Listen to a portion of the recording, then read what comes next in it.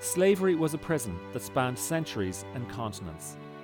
Black slavery was the engine that helped gather the capital that drove the Industrial Revolution. The labour of black slaves was the cornerstone of modern capitalism. In the 18th and 19th centuries, the major consumer goods were coffee, rum, sugar, tobacco, and cotton, all of which were the produce of slavery. In pre-Civil War America, 60% of the world's cotton was grown on the slave plantations in the South, and in the North, business and industry fed from the slave South. Textile and meat processing factories, insurance companies, shippers, and cotton brokers all flourished. I went to Master Shaw's plantation. You admit it? Yes, freely. And you know why? I got this from Mrs. Shaw. Mrs. Epps won't even grab me no soap to clean with. I stink so much to make myself gag. 500 pounds of cotton, day in, day out. More than any man here. And for that I will be clean. That's all I ask. This here, what I went to Shaw's for. In a film career that is but 3 feature films old, Steve McQueen has already made 3 masterpieces. Very few directors have CVs that begin so impressively.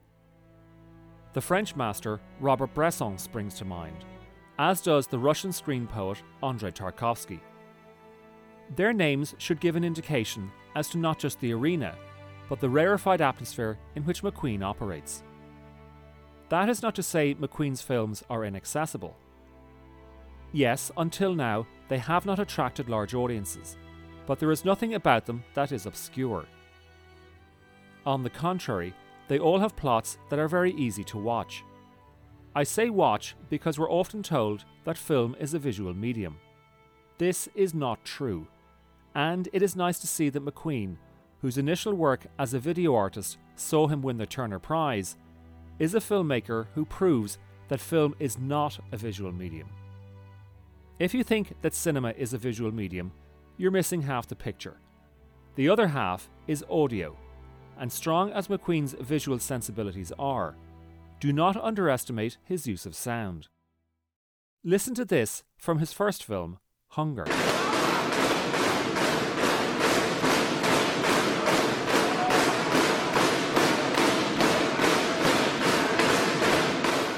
I selected it because, while we hear that, we are seeing something else entirely. In other words, McQueen separates what we see and what we hear in order to give us 2 experiences at once. And it is within that differential that the real experience of Hunger is to be found. Another example from Hunger is when McQueen encourages us to compare and contrast different events. We see one of the wardens unpacking his lunch. He unfolds a tinfoil wrapping and takes out his sandwiches, and then when he is done, he folds the tinfoil back into a small shape. This seemingly meaningless but habitual action by the warden is echoed in the most unexpected way when we see prisoners folding and unfolding cigarette paper into ever smaller pieces in order to smuggle their messages in and out of the prison. McQueen has said that one of the reasons why he made 12 Years a Slave is because there are so few films that tackle the subject. To which it must be added that those few films all do so solely from a moral standpoint, and while their condemnation of slavery is clear, it is very limited. We know that slavery is wrong, so those films bring us no further insight. 12 Years a Slave doesn't so much depict slavery as examine it. More than that, it does so from a series of vantage points, not least of which is analysing the way it systematically robbed not only its victims of their humanity, but their descendants as well. One way in which a person, a people, and by extension humanity, expresses its identity is through speech. And in 12 Years a Slave, we see a highly educated, intelligent, prosperous and kindly man, Solomon Northup, played by Chiwetel Ejiofor, kidnapped and transported into a living hell. There, on a Louisiana cotton plantation, he is renamed Platt. This is a list of goods and sundries. You will take it to be filled and return immediately. Take your tag. Tell Bartholomew to add it to our debt. Yes, mistress. Where you from, Platt? I told you. Tell me again. Washington. Who were your master? Master named of Freeman. Was he a learned man? I suppose so. He learned you to read? A word, here or there. But I've no understanding of the written text. Don't trouble yourself with it. Same as the rest, Master brought you here to work, that's all. Any more, I'll earn you 100 lashes.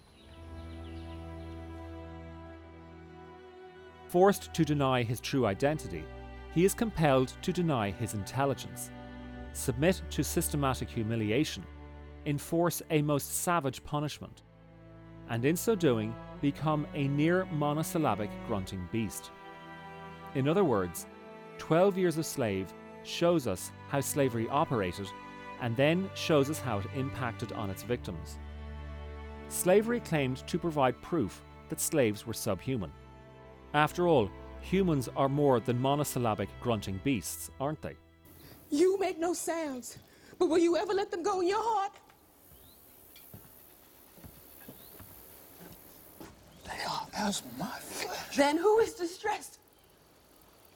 Do I upset the master and the mistress? Do you care less about my loss than their well-being? Master Ford is a decent man. He is a slaver. Under the circumstances. Under the circumstances, he's a slaver. But you truckle at his boot. No. You luxuriate in his favor. I survive.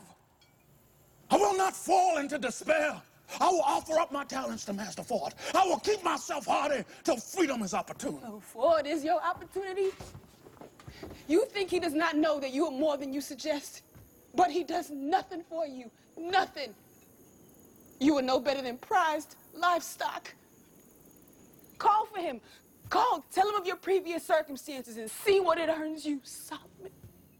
Denying yourself your own identity causes deep shame, which is the title of McQueen's second film.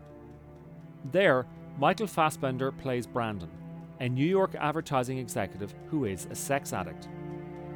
A sequence has Brandon's sister, Sissy, played by Carey Mulligan, come to stay with him. No sooner has Sissy met Brandon's boss, David, than she takes him back to Brandon's apartment for sex. Disgusted, Brandon heads out for a late-night jog.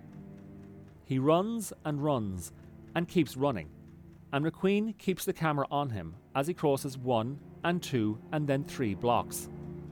This is not a man out for just a 2 a.m. jog.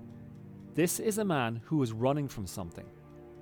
Then, when Brandon eventually stops, it is because the traffic light is against him, and he pauses as the traffic passes.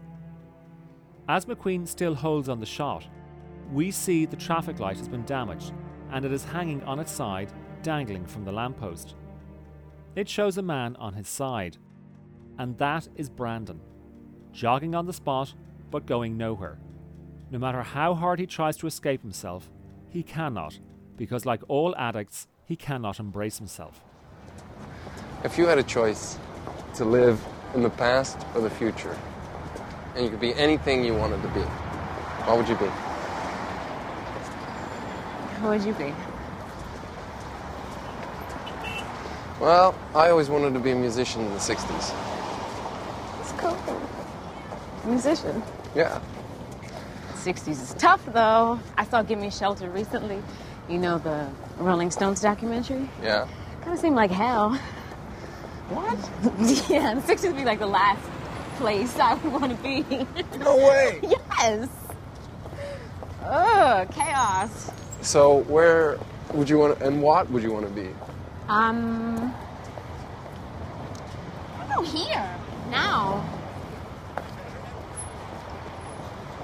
That's boring. That Brandon says he would like to have been a musician in the 60s is curious, because none of the music he listens to is from that era. Instead, this is part of his record collection. I want your love. I want your love. I want your love. I want your love. So, you can have sex, but love is another matter. 12 Years a Slave also gives us many images that force us to look. And keep looking, until we see beyond the event that was initially presented. There is a sequence where Solomon is strung up on a branch. The rope hangs him just high enough so that he writhes in strangulating agony, yet just low enough so that the tips of his boots can scrape on the ground, giving him an excruciating glimmer of hope that he can survive. By holding the shot, we then notice the people walking by in the background. They too are slaves, and so habitual, so common is this practice that they know better than to help cut Solomon down. They know their survival depends on their ignoring the reality in front of them. They must pretend he does not exist, that the suffering does not exist. And by showing that event unfold in second after unbearable second, McQueen gives us another glimpse as to how absolute a slave owner's power was. McQueen uses the long take because he knows that in cinema there are essentially two emotions: edited emotion and real-time emotion. Edited emotions are those where the editor dictates the tone, tempo, and intensity of the feelings on screen. Real-time emotion is when the director chooses to present the event in a single shot, thereby allowing the actors to live the emotions in real time, so that the audience can experience the emotions in real time. The technique ensures that the cast, led by Chiwetel Ejiofor, Lupita Nyong'o, and Michael Fassbender, unfurl their emotions in as natural a manner as possible. Those emotions are captured through the unblinking lens of cinematographer Sean Bobbitt, who, along with McQueen, decided to resist the cliché of going for a gritty, grainy image. Instead, beautiful light bathes the beautiful landscapes in which the most barbaric things take place. And the same goes for the score. Hans Zimmer, a composer most readily associated with summer blockbusters, steers clear of its swelling symphonic sounds in favour of a spare and sparse soundtrack that is at once melodic and discordant. Like the landscape, like life, both beautiful and very unsettling.